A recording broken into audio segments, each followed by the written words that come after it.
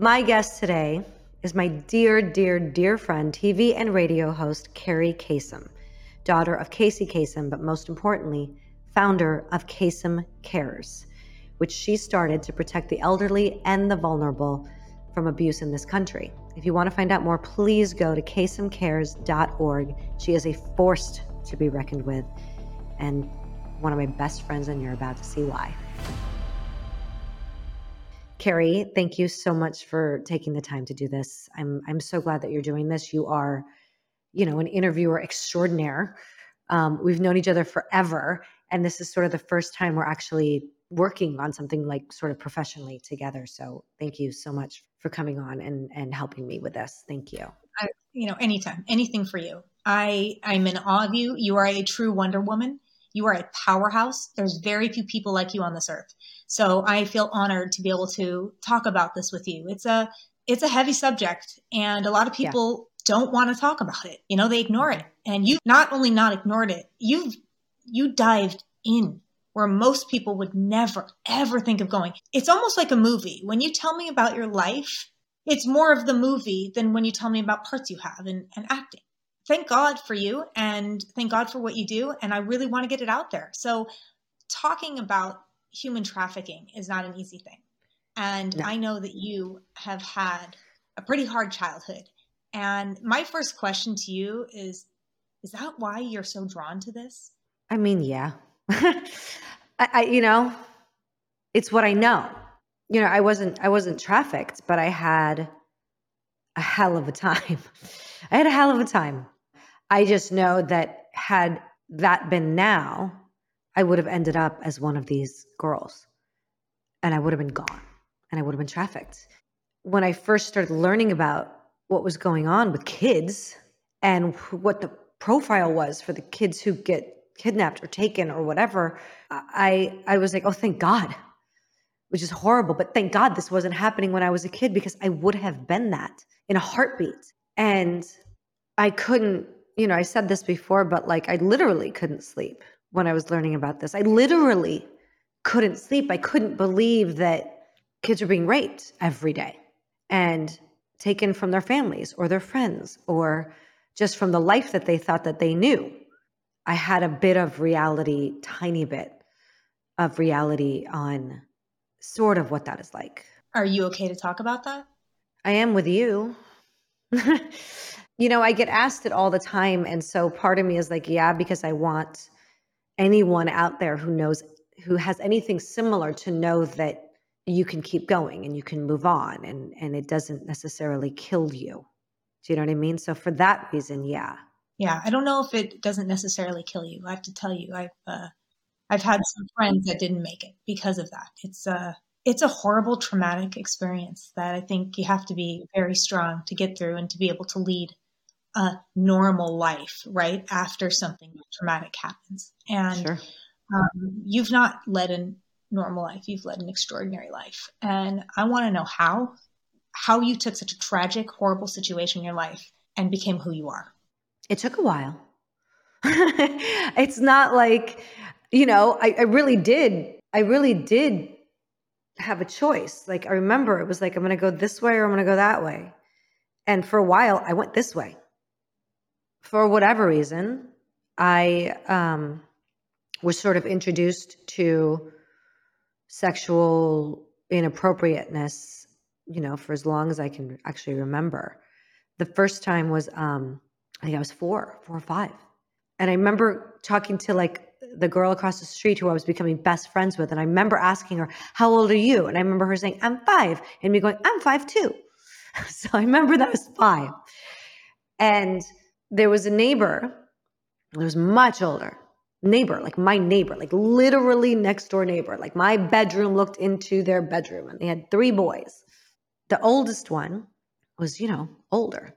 He wasn't even a boy, but he still lived at home. And, back in the day, this was when you would go outside and you'd play until the streetlights came on. There's no internet, there's no nothing. You want to do anything besides sit in your room, you go outside. And so I did. Outside of that, it was a semi-cool neighborhood to grow up in, but the neighbor would basically play baseball in the front yard. And he would come here, I'm going to teach you how to bat. and he'd be towering above me because I'm 5. And it started out with like him sort of putting his arms around me to teach me how to hold the bat. And then I remember they collected baseball cards, and got me into collecting baseball cards, and he would drop the baseball cards down my shirt. And then he would like bring me into the garage to see like the other baseball cards. And then he would shut the garage door. And then he would, slip his fingers. So hard to talk about. He would slip his fingers up through the side of my shorts and touch me there and put my little hand down his pants and stuff like that, right? That must have been terrifying. I didn't know. Like, I knew that it was wrong, and I knew that like no one should know about this, but he would tell me I was pretty. He would tell me, "You're pretty, you're so beautiful." I'm 5. And the problem was, first of all, there's the guilt because I kept going back. And I would go, and he would say, "Wear those shorts tomorrow." And I'd wear the shorts tomorrow, you know? Yeah. I mean, But it wasn't like my house was the house that no one came over. My house was the house where, my dad sort of, he sort of lived in his underwear and always had a beer. We always had beer in the fridge. We always had wine. We always had that. And we didn't have, like, once in a great while, I would have like a sleepover for my birthday party. But that'd be it. It wasn't the house that you came over and knocked on the door and came in to play. It just wasn't that. It was pretty volatile. Like, it was, my dad's answer to everything was to whip off his belt and go to town, Were you scared that they would find out about this? Was this something that you were terrified that your parents would find out about if you kept going? Was that also? There wasn't that much. We really were not close. I was literally you're just trying to get through. I was more concerned about the belt. I never knew what I did to get hit. I don't remember, like, I made noise or I did this, and I would be told all the time, "You're bad. You have the devil in you." And I had 2 younger brothers. I thought it was me because I was the only one getting hit. I didn't know. So I thought I must be bad. I must be terrible. I'm such a bad kid. So I thought, here's this guy who's paying attention to me and telling me I'm pretty and just paying attention to me in a good way. Yeah, the attention was nice. The attention felt I didn't good. know. The love felt good. Whatever Yeah. Yeah. And so I just went back. And then eventually he left. Like, he left. Like, he moved out of his parents' house. But by this time, I'm sort of like, I'm that girl. Like, people don't believe it, but like, I'm the girl in junior high that had the tray and no one wanted to sit by. And I'd be like, I would panic because I hated lunch, because I was like, where do I sit? I have no place to sit. And I'm the one that would get pegged last or second to last. Yeah. For the teams. Right? Same. And I hated it.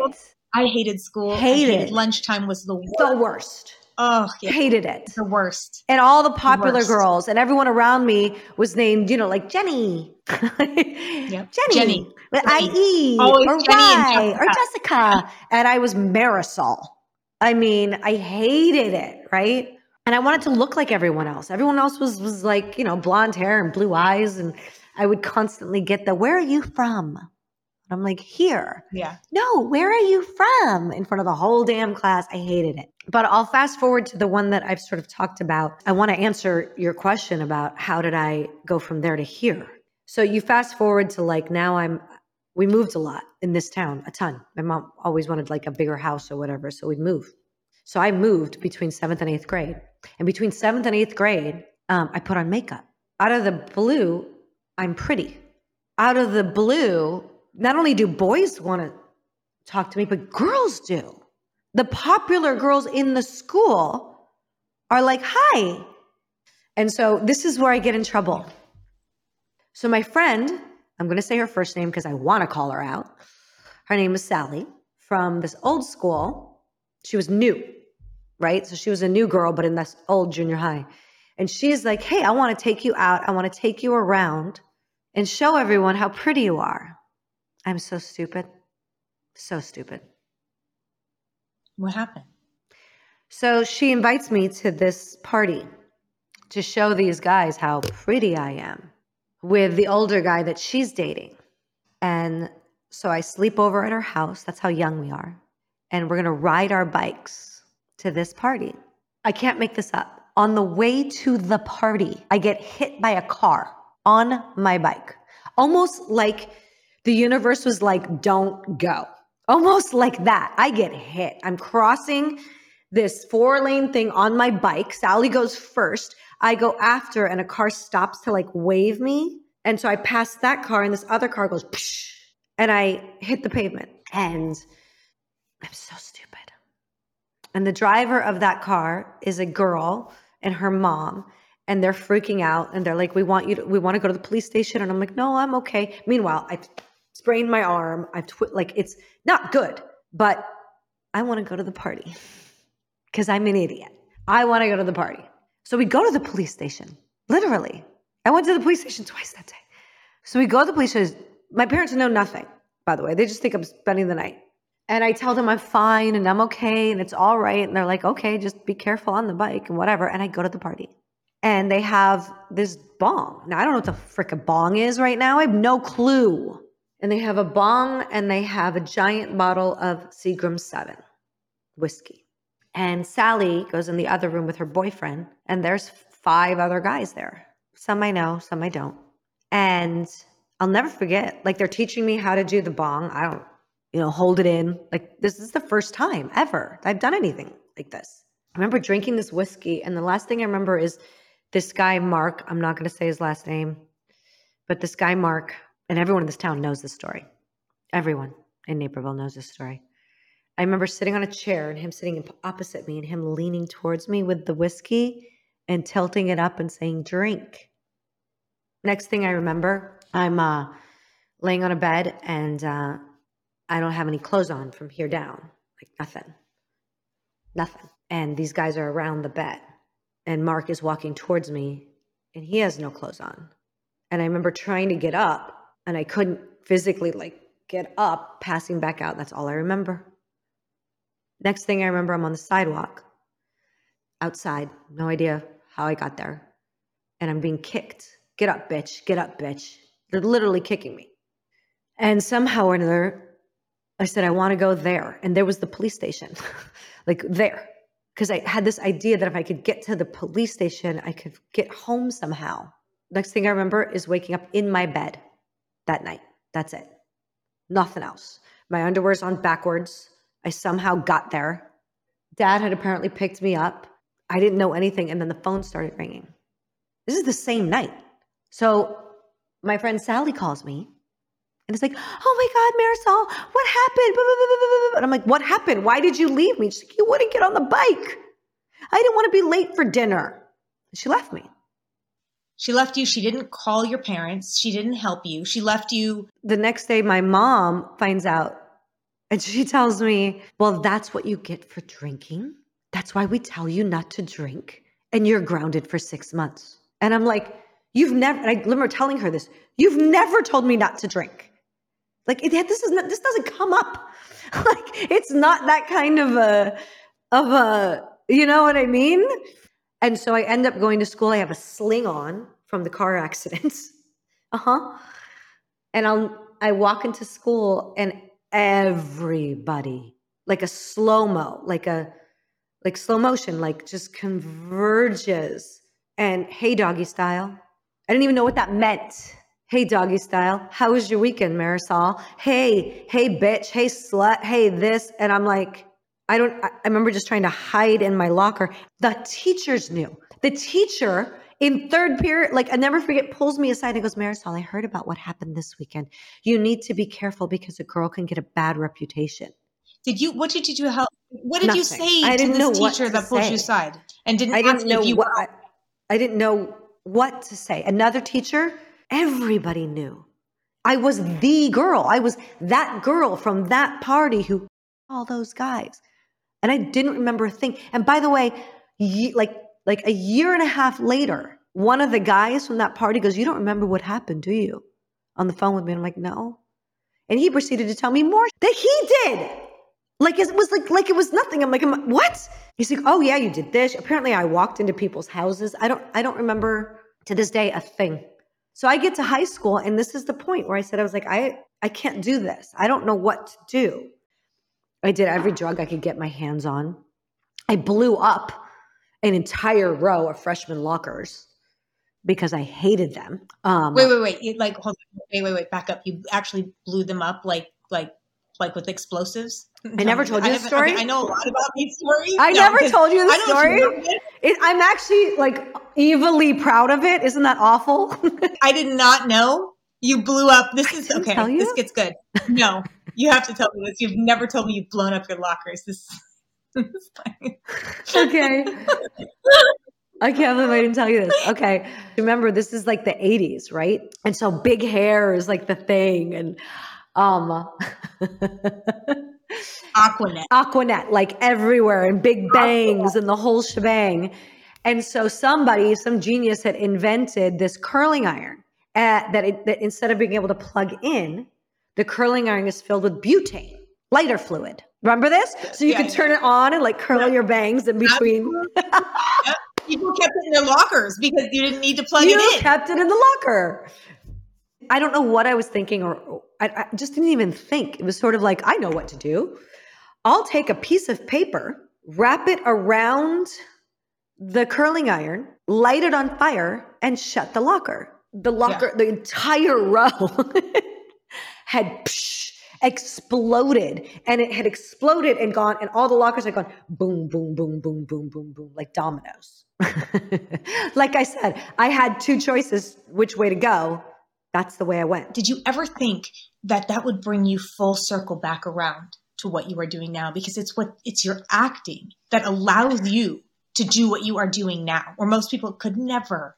I do want to talk about that. I want to do, the special ops, the secret operations, like what you do and putting your life in danger to help and to save children. You went through this horrible childhood, very dark. You become an actress, but then you're using both the things, that what happened in your childhood and then you're acting, to come all full circle to help kids that have gone through traumatic experiences like you. I mean, and yes, I'm not comparing, but it's traumatic, Rape is traumatic. Jesus. I don't care. Yeah.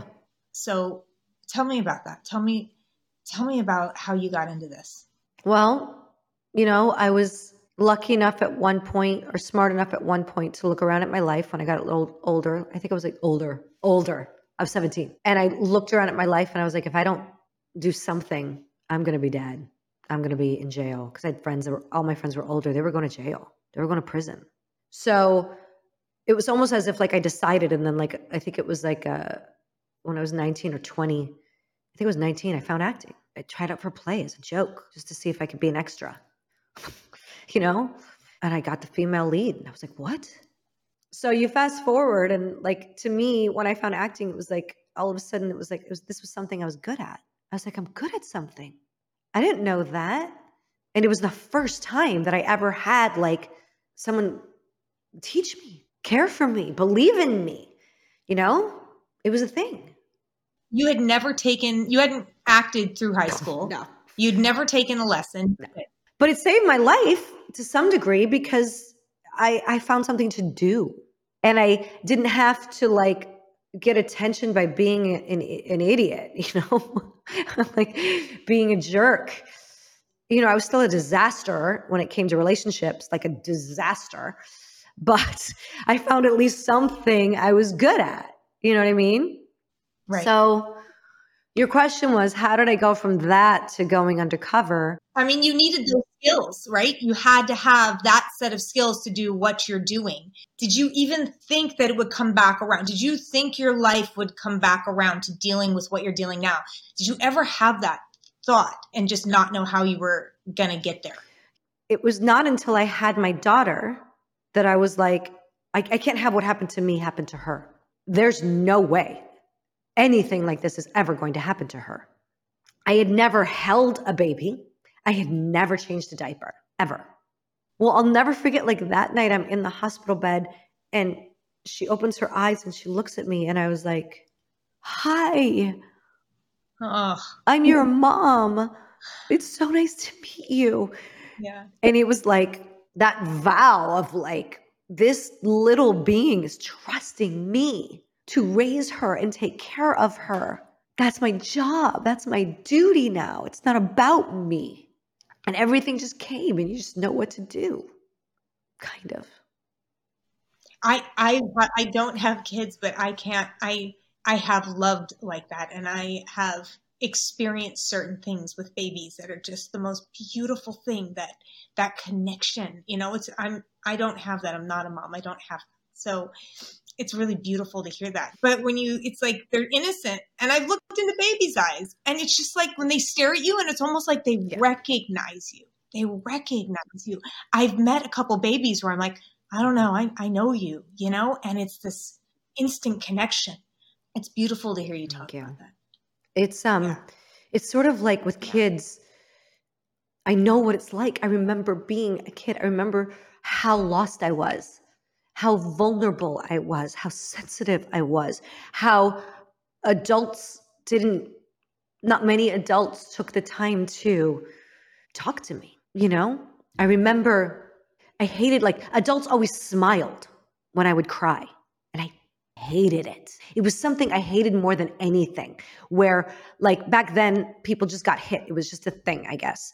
So my dad would, like, do this, and I'd be crying and bawling in shame and embarrassed because it would happen in front of anybody. And I remember the adults seeing me cry, and they would look at my mom and dad and smile, like I was just a difficult kid or something, and I hated it. And so there's just, I never forgot what it felt like to be a kid or a teenager, lost and confused. And so I've had that sort of, I get it. And so when I meet teenagers, and Riverdale opened up that whole audience to me, or kids, it's like I care about them. And I guess when I first started hearing about trafficking and what was happening to kids, I was like, what? The acting thing, I was just like, look, at the same time, I was like, to me, it was like nothing else matters but this. And so I was walking the red carpet. So you know this, right? So you're in Hollywood. You get an invitation to go to somebody's red carpet event that's promoting X, Y, and Z. Your publicist says, InStyle is going to be there. So-and-so celebrity is going to be there. Please go.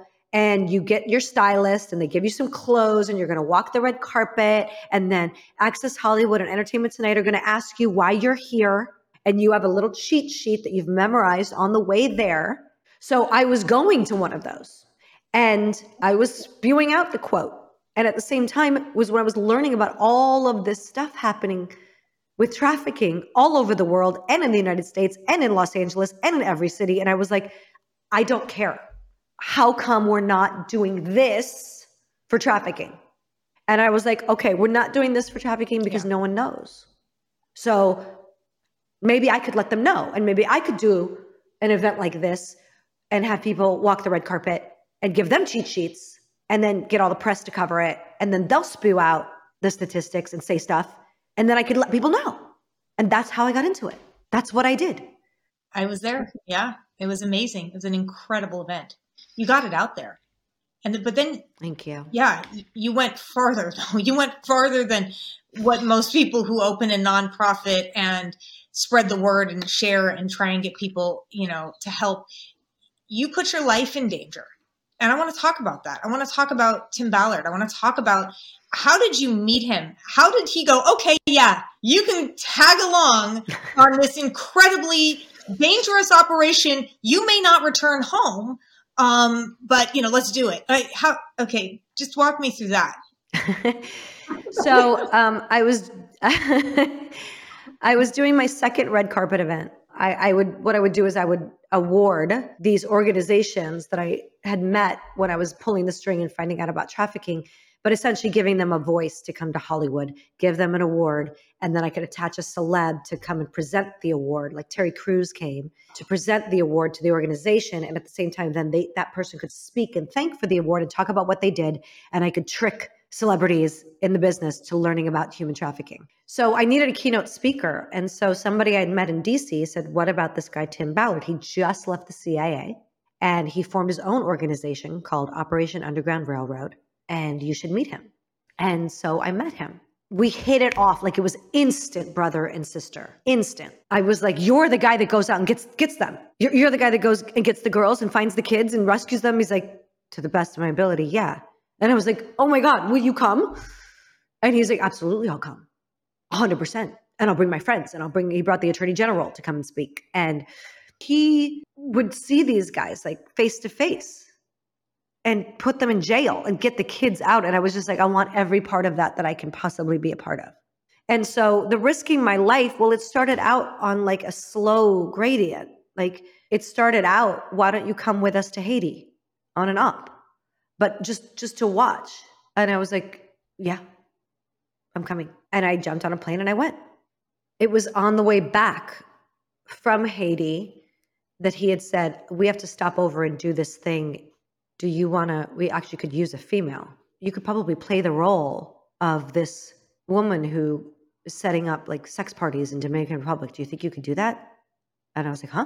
And he's like, yeah, you just need to like, da-da-da-da, and this is the story, and we're trying to get this information from this guy, an American citizen. Could you do that? I was like, sure. And they started pulling out like their little pen cameras and little voice recording equipment, put it in a baseball cap and put it on top of my head, and da-da-da-da, let's do this. And I was like, okay. And I did it, and I did a good job. And I came up with a character like that who was like, I was like, what kind of person goes and gets American citizens and has them travel to these foreign countries to have sex with kids and sets up the thing for them to do this? What mindset? But I'd been playing characters for 20 something years, you know, not just the ones I got hired for, but how about all the ones I didn't get hired for, where I had to come up with a character. So I just was like, well, I'll just come up with a character. And it was good and it worked. And so then a little while later, I got another phone call from Tim. We're doing these ops in California. Do you want to, I could use a female. Do you want to come? And I was like, okay. So, and it just snowballed and snowballed and snowballed until all of a sudden I'm doing the ones that scare the hell out of me. And I am risking my life. And I don't mean to sound like I'm risking my life, but no, this one is like, what if I don't come back? And I would tell him, I go, I'll do anything you want. Just get me back to my kid. I don't care. I'll do whatever. Just get me back to my kid. Just promise me I'm coming home to my kid. And he'd be like, I promise. So, but some of the stuff that you guys have gotten into that you've told me, I don't know if it's public knowledge. I don't know what I can't say, but there's stuff where if there's one question, like if there's anything, I know that you were recognized at one point in a town you were at, could have gotten you killed, first of all. But if there's anything that they find out about you, or maybe somebody recognizes you and you're in the SOP and you're deep in it and somebody Googles you and there you are as an actress, I mean, you're done. Like they could, I mean, I'm done. And you're done. How do you deal with that? Do you just kind of just push it aside and say, this is for the greater good. This is for a better thing. This is saving children. And you just let that go? How does that work in your head? It's really hard because I struggle when it's a deep one on whether or not I want to go. I've got a kid who I am 100% responsible for, and she loves her mom. And the only thing, when I do say yes, as I go, if this happened to my kid, I need someone to go get her. I need someone to risk their life to get her. And let's also keep in mind, I'm told at the time, no one else can go. I need you to do this with me. And I'm like, okay. Like I've been told, like I'm an actress, right? So I can change my voice. I can change my looks. I can change how I stand, how I walk, my color of my eyes, my hair, all of it. I can become a different person, which, you know, knock on wood, has saved my life in certain situations. Apparently cops aren't trained to do that. They can't really do that. It's far and few between. There's, you know, we all watch spy movies. Like it's so weird. Like when I'm there and they're like, okay, here's your burner phone. Here's the safe house. I'm like, this sounds like I'm in a movie. This is insane. Here's our getaway car. We got to switch out cars. We got to do this. We got to do that. Here's our escape plan. And I'm like, there was one you told me about where there wasn't backup allowed because they took everything from you. They took your phones. They took everything. You were on your own. I don't know who was with you, but it was you and maybe Tim. I don't know. But you were on your own and there was no backup. There was no help. There was no way to call it and there was no way to get out. You had to act your way out of it. That one was scary. To be fair, there were safe houses. They were just far away and you had to get to them. And we had no weapons. We were it kind of thing. Yeah. Yeah. I found out later, by the way, there was a helicopter standing by that should we have to run, they were ready to helicopter us off the island. But you had no way to communicate at all. And that's where you're just like, you're banking on your acting skills to get you through the entire thing. Like you are hoping to God they don't recognize you, hoping to God that you have passed one of their disgusting tests. Your confront is like, I mean, it literally is like, wow. It's just, it takes somebody that has a bigger purpose than who they are, than what is going on, than your life, than your family. It's just such a massive purpose to be able to do that. It's such a massive ability to confront that. Like, where did that come from? I guess that's what I want to know. Where did that confront come from? Part of the confront comes with what I've been through. Part of it comes from I've been in situations that I haven't gone into either with you yet. There's been situations that I've been in that I haven't gone into that were terrifying. And I had to figure it out, and I had to survive. I had to literally figure, how the fuck am I going to get out of here? How am I going to do this? And I did. And it's sort of like that cliche of like, what doesn't kill you makes you stronger. It's sort of that. I was literally this. I was about to say, you are the exact, like the epitome of that. That is exactly what those were my next words out of my mouth, because some people it destroys, some people it makes them stronger. And it just made you Superwoman. It made you Wonder Woman. I'm not, you know? I'm not Superwoman. I'm not Wonder Woman. I am terrified. I'm scared. It doesn't, I don't care what you say. Listen to me. You are Wonder Woman for real. You are a real Wonder Woman on this earth. You're 1 in a billion. There are not people who would put their lives in danger to rescue kids. There are people who don't even believe this is happening because they can't confront that thought. Fair. I wish I had a life where life was so good that I didn't I wasn't even aware of the horrors, I guess, of the world or whatever, but I didn't. These guys, like the team at OUR and the sheriff that I work with and these other guys that I've worked with, they do this day in and day out. And it literally is like, hoorah, let's go.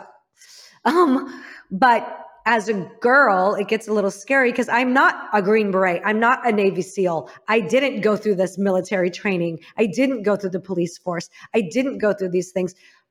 Please stay next to me. So it's me, little old me. And then I got like these huge guys as a team off sort of like holding it at bay so I can do what I do with my partner or depending on the situation, right?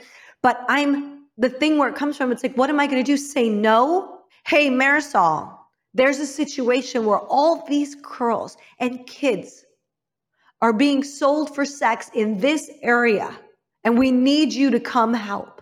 And I'm going to say no? I can't say no. What am I going to do? I don't really have a choice. I have to say yes. And, this last one that I did, it was so much. And I didn't cry until we got the girls out. Like, I was back in America. I was back in my home.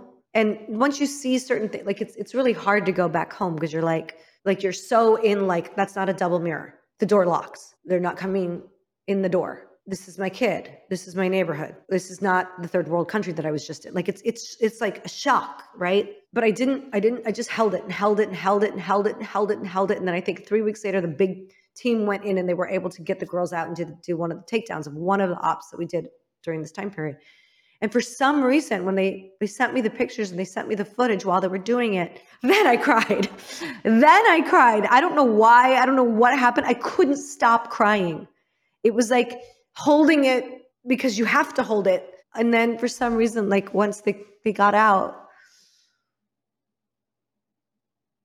I wrote a letter to my kid, which she's never seen, in case something happened. I wrote a letter to her and I gave it to my friend Sigrid. I said, if I don't come back, just read her this.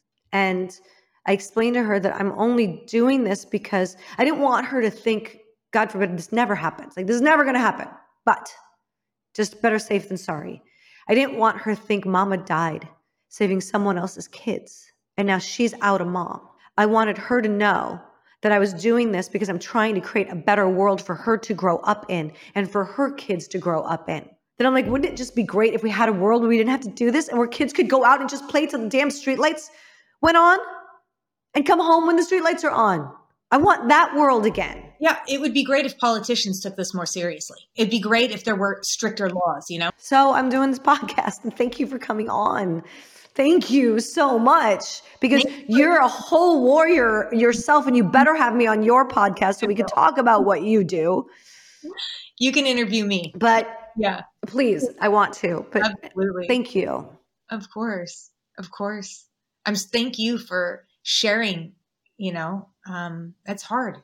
It's not easy to share what you shared, and it's not easy to do what you do. And I want the world to know who you are and what you do, and people to really understand that this is an epidemic and this is in your backyard. It's not just in third world countries, and it can happen to your kid. And people, they, for some reason, just don't think it can happen to them. They give their kids full reign on the computer. They don't know who they're doing. No. You could go out one night, sneak out, meet a girlfriend. And there you'll never see your kid again. It's insane. So thank God that like people are talking about this more. There's TV shows being made. I'm trying to get one made. There's news pieces on this, way more than there was back in 2012. But we need like an army. We need an army. And it can't just be people who have lived through this or gone through this or know someone that's gone through this. We need like the good people that never even knew about this to get on board and to fight it. It doesn't mean that other things are not important. I know other things are important. I know that. And I'm happy to lend my voice or help in any way I can. But kids are being raped. We need to do something now. At the tune of 4 million children worldwide. What? What are some action steps that people can do right now that can help? I know it sounds stupid, but share the podcast. Like something as simple as share the podcast, click subscribe, that kind of thing. It lets others know that people are paying attention to this. And if people are paying attention to something, more attention gets there, more coverage gets there, more things will also come. It's sort of like a magnet. So sharing the podcast, clicking subscribe, watching it on freaking YouTube, going to slaveryfreeworld.org, my nonprofit, or our.org, or anyone else that we have. We always tell them what to do. And subscribe, sign up for the newsletter. We need money. It's not free to go do these ops. It's not free to create. I'm creating a curriculum to give to schools so that teachers can teach their curriculum and teenagers will know, or moms can download it. None of that stuff is free. It takes money. Even if it's like, oh, I can do $25 a month. Thank you. I'll take it. Yeah. That's 3 coffees at Starbucks a month. I'll take it. I'll take anything. By the way, just so the audience knows, like this is my girlfriend. Like we're now going to go and talk about like facials, and we're going to talk about makeup, and we're going to talk about lipstick and fashion and all these fun things. Like you can be and do these great things, because Kerri Kasem has a phenomenal nonprofit. We should probably talk about that here. But you can do these things and you can make a difference. You can help and support and not lose your life. You can do that. And I want people to know that, It's true. And it's so rewarding. It's so rewarding, and it's such an amazing thing to have that purpose and to help. It really, really is. And if you can find that passion, it doesn't matter. It doesn't have to be human trafficking. It doesn't have to be elder abuse. It doesn't have, find where in life you have a fire to help, a passion to help, and do it. Because if everybody did that, the world would be such a better place. So I also want our audience to know that not only is my beautiful, amazing friend, Kerri Kasem, a phenomenal human being, but she also has an incredible nonprofit called Kasem Cares. Go to kasemcares.com. She has been fighting for elderly abuse forever. In fact, she was the person who I asked, hey, how do I form a nonprofit? How did you do that? I want to know how to do that. And she was the person I went to. So she's phenomenal. Please go on. And I'm so honored that she's my guest.